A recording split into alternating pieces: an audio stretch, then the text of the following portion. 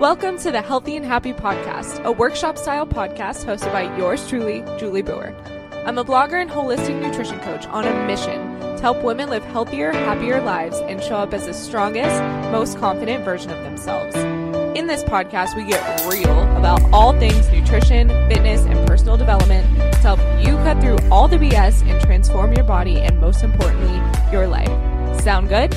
Let's dive in.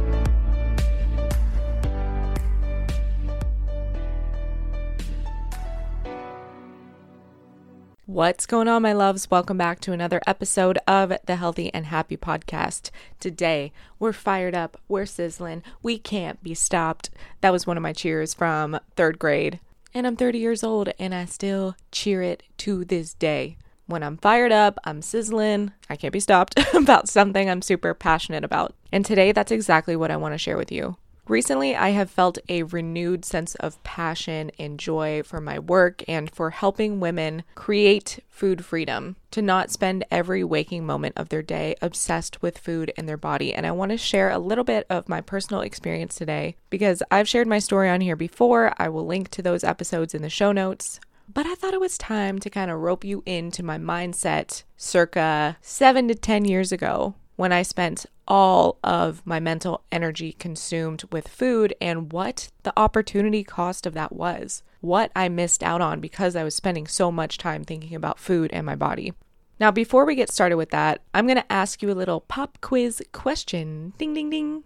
There's no right answer. There's no wrong answer. I want you to answer this question. So take a deep breath and tune in. If you had to quantify a percentage of time you spend during the day thinking about food and or your body, what would it be? This is a question I ask my clients when I start working with them. And do you want to know what the answer is? This is probably going to blow your mind. Most of my new clients say, on average, they spend about 70 to 90% of their day thinking about food and their body. And these are very successful women. These are mothers. These are women with careers. These are women who do not have all of this mental energy and time to spend wasting. It's not like they're just sitting at home, watching Netflix, worried about food. They are trying to take care of their families. They are trying to take care of themselves. They're rushing around, checking things off of their to-do lists. But in the back of their mind, there is this constant mental chatter about food and their body. And I was that person. I was the person who spent 90% of her day focused on food and her body. From the moment that I would wake up in the morning, of course, I would have some self-deprecating thoughts about my body and how to manipulate it and how to change it. And I probably woke up feeling guilty from binge eating the night before. And then from there, it was just a downward spiral throughout the day. So I would be constantly thinking about how much to eat, when to eat, planning and prepping my meals, counting down the minutes until I could eat again because I was on a diet that told me I could only eat at certain times. I rarely went out to restaurants. I had no social life at this time because my whole mindset was such that I couldn't go out. I couldn't eat off plan. And if I did, I was looking up restaurant nutrition facts hours before or even days before so I could, quote unquote, be prepared. I was also glued to an app on my phone all day, tracking my calories, tracking my macros. If I went 1 gram over or under, I would be sitting there playing Tetris with my macros in the kitchen. I would eat like half of a gummy worm in order to reach my macros for the day. And the thing, honestly, that weighed on me the most out of all of this is the guilt and shame. The feeling like I should know better. I do know better. I know what to do. I know what healthy food looks like. I know how to make those choices. So why wasn't I able to make those choices consistently? It made me feel like crap about myself because I felt so out of control around food, and I had such a good handle on other aspects of my life. From the outside looking in, nobody else knew I was struggling. And that is the case for a lot of the women I work with. From the outside looking in, they have beautiful lives, beautiful children, beautiful bodies. They are beautiful human beings, genuinely, from the inside out. But underneath the surface, there is so much guilt, so much shame, and so much toxicity that's just weighing them down because they feel like they should be doing better, they should have a handle over their food, and they are spending all day thinking about food. It's exhausting.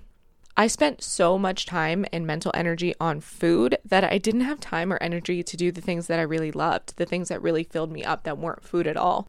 And I've done a podcast about this before, which I will also link, about primary foods, but it's essentially this concept of filling yourself up with things other than food to provide your life and enrich your life with so much joy, so much passion, and so much excitement that you're not as obsessed with food because your life is genuinely full of things that bring you joy.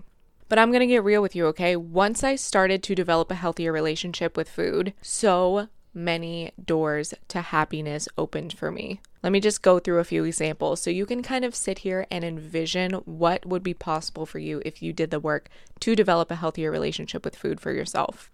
Number one, I could do workouts that I loved and that I genuinely enjoyed, not just the ones that burn the most calories. That was probably the worst part about all of this for me because I love to work out, but I don't necessarily love workouts that burn the most calories. For example, I love lifting. I love doing yoga. I don't want to spend hours and hours doing cardio in the gym just for the sake of seeing a higher calorie burn on my fitness watch. But at the time, that's what I felt like I needed to do in order to make up for what I ate. Another example, when I developed a healthier relationship with food and my body, I could go out to eat with my friends any night of the week without having to analyze the menu beforehand because I learned how to eat in a way that made me feel good, even if I did choose to indulge. I also learned how to practice mindfulness around how much to eat so that I could eat donuts and pizza and whatever my heart desires without feeling guilty about it.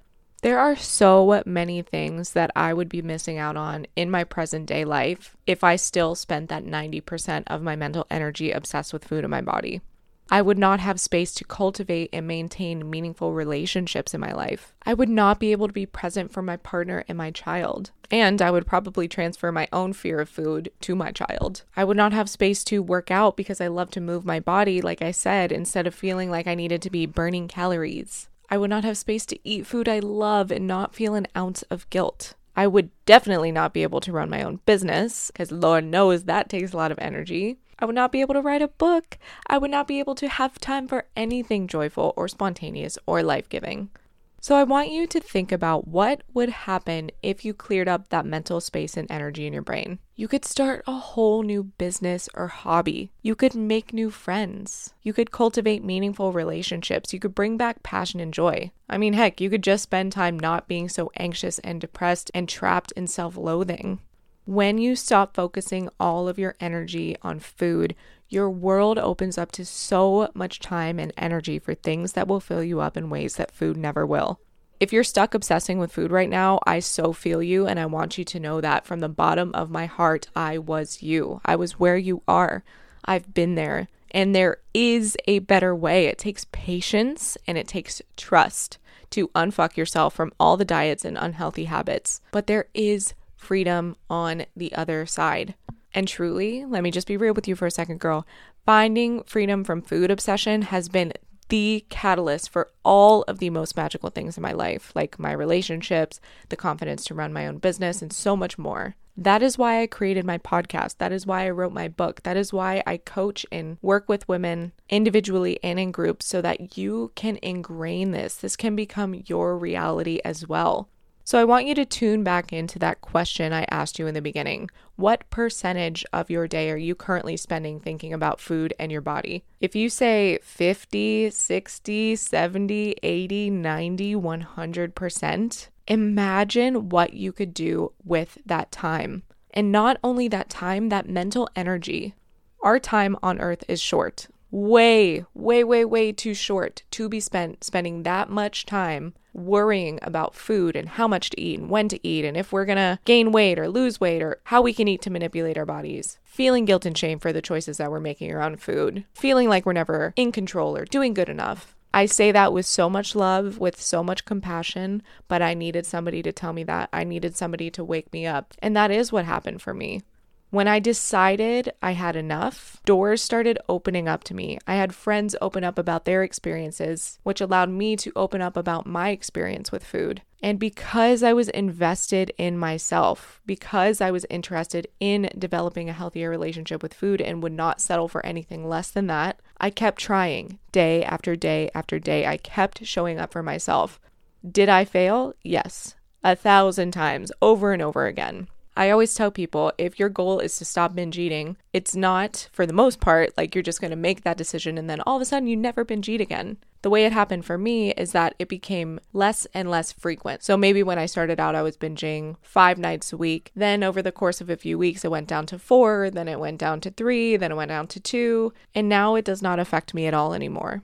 If you are struggling right now with your relationship with food, I want you to know that I hear you, that I see you, and that you are so not alone. I talk to women every single day who have these struggles. And you know what the commonality between each of them is? Each of them feel isolated and they feel alone, like they are the only person that is going through this. That is why I'm bringing on clients onto the podcast and people that I work with and people in my community to share their experiences so that you know you're not alone. And I hope you find comfort, even just in hearing my story, to know that I literally have been at such a low point in my life that I did not know if it was worth continuing. And now, being on the other side of that, I am so glad that I continued to believe in myself, that there was some semblance of hope deep down within me that knew that this was possible for me.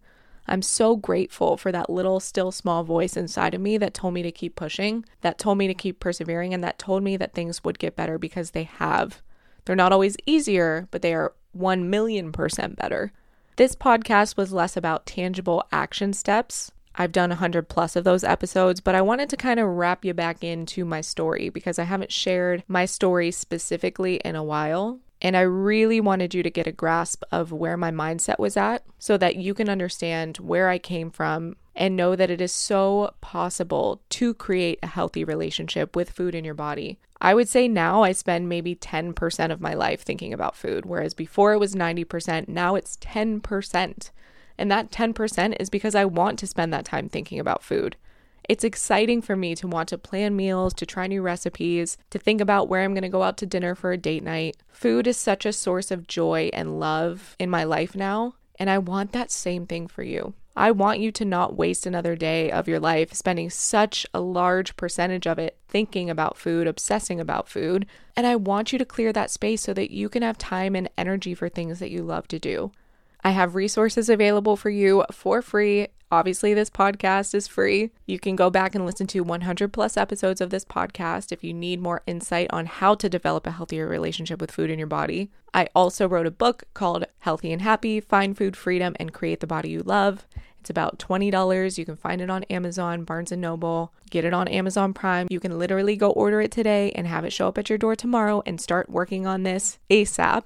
And for those of you listening who just need a little bit more support beyond just the podcast and beyond the book, for those of you who want to put some skin in the game and really start to show up for yourself and start taking radical action to develop a healthier relationship with food, that is why I do one-on-one coaching. And that is why I'm introducing my Food Freedom Mastermind, which is launching in January of 2022. I'm not a fan of starting things on January 1st, so we are not starting on the 1st, baby girl. But we will start mid-January. So if that is something that you are interested in and you want to get on the wait list for that, head to juliebauer.com/mastermind. I am calling in an epic group of women. So if you want to be part of a community of like-minded women who have the same fire and passion to leave all of this negativity behind and cultivate more positivity, more joy, more brilliance, more radiance in your life, this is for you. I am talking to you. So it's no commitment. Literally, just go to my website, go to juliebauer.com/mastermind, get on the wait list, and I will send you more information as it comes out.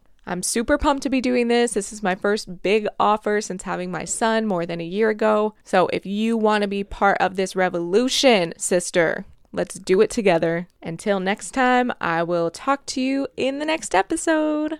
See ya. Hey, do me a favor. If you like this episode, please head to iTunes and leave a review so more people can find the podcast. Be sure to tag me on your Instagram story so I can show you some love for listening. See you soon.